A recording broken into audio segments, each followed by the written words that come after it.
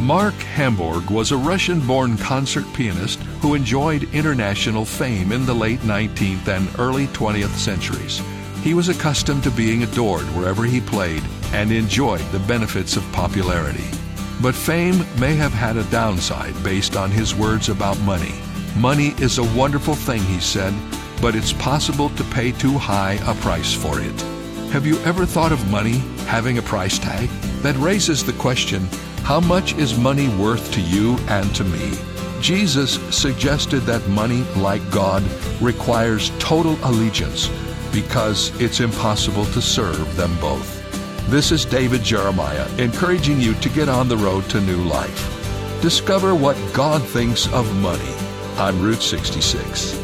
Route 66, driving the word home. Log on to Route66Life.com. Start your journey home today.